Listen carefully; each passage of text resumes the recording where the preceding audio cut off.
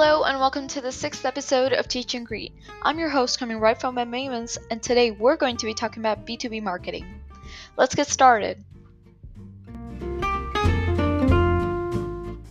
B2B marketing or business-to-business marketing is the process of planning and or executing strategies that will put your brand in a position with businesses most likely to buy.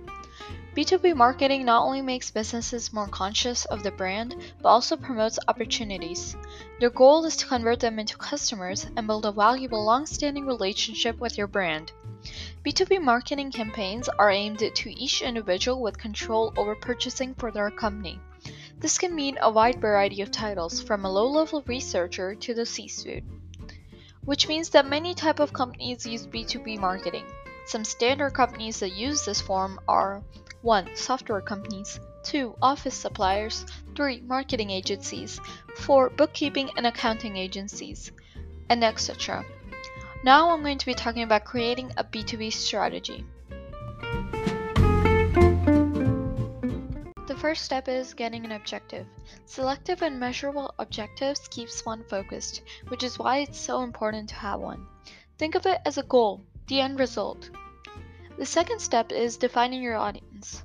B2B marketing, unlike B2C marketing, is usually marketed to a certain group of people who have a need for your product. Think of B2B marketing as book marketing. When marketing books, you market it to a specific type of people who like a specific genre, which is basically what B2B marketing does. This third step is what I call how and where. Now that you know who your target audience is, we have to move on to the next step of the plan, which is figuring out where and how you will be marketing. The knowledge you gain from doing the second step will help you determine how you want to reach them. You can also answer a few questions to get more insight. A few questions are: 1. What websites do they visit? 2. What questions do they ask search engines? 3. What is their preferred social media network? 4. What can you do to fill the gap that your competitors are leaving? 5. Do they attend any industry events? And there are many more. But now let's move on to the fourth step, which is putting your plan into motion. The name of the step explains itself. Remember that for a successful campaign, you should use an innovative approach, helpful ideas, a good focus, and of course, a clear call of action. The fifth step is the last one I like to call revise and edit. This is something that should happen daily. It will help you gain insight on tasks that are performed high and low, and it will help you gain an understanding of the reason behind it. Now I'm going to be talking about ways that you can B2B market. Okay, so now you know all about B2B marketing, but how and what resources do you actually use to market?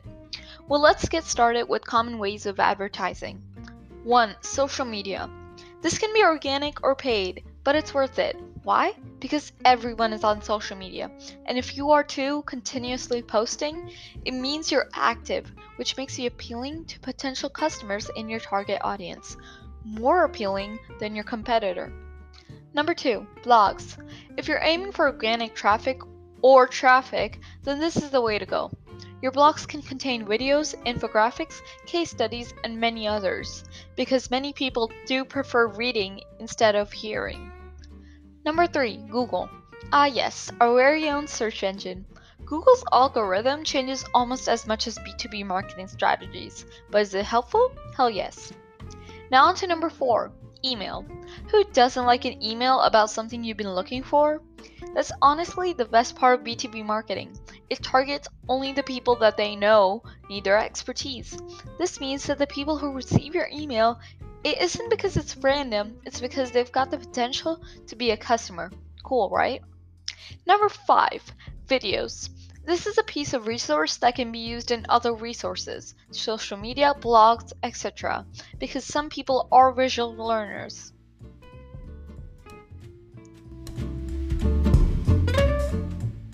And we're done. I hope you guys learned something from this podcast. If you did, make sure to check out our other podcasts. We do post every Saturday. And of course, if you have time or certain software needs, then be sure to check out Web Mavens, an IT company with nothing less than 5-star reviews in software development. Thank you for listening, and sayonara.